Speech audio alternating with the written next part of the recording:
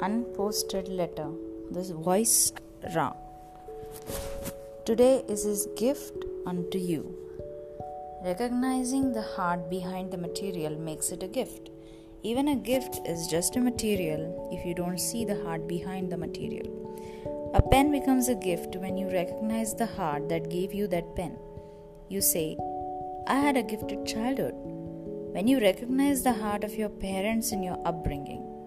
Education becomes a gift when you recognize the heart of the teachers who transferred that knowledge unto you. Lifestyle becomes a gift when you recognize the heart of your employers in your growth. Organizational growth becomes a gift when you recognize the heart of your employees in their endeavor.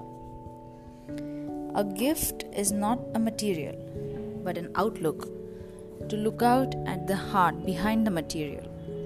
In that sense, today is an eternal gift.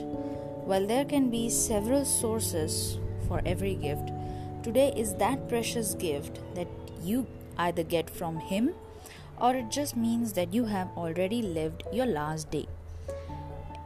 Not everyone who went to sleep last night woke up this morning. The fact that you did, some force above still thinks you are worthy of another today. Recognize the heart of the divine behind this 24-hour material. Know today is a providential gift. Realize abusing the gift is as abusing the giver. Wasting a day of your life will amount to abusing the giver of this gift. Only when you know the value of a gift, you will value the gift. Value today and make it valuable. Today you will trade one day of your life for what you will get in return. So make your today as productive as you can. Today is the first day of the rest of your life. So draw a line to your past. Believe yesterday was over. Yesterday. And press your speed button into your future. Today does not care about the blemishes of your past, nor is it affected by the uncertainties of the future. It is a day in itself, an opportunity in itself, and a portion of life by itself. So take care of your today, and you will take care of your life.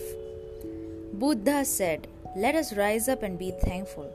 For if we didn't learn a lot today, at least we learned a little. And if we didn't learn a little, at least we didn't get sick. And if we got sick, at least we didn't die. So let us all be thankful. Pray.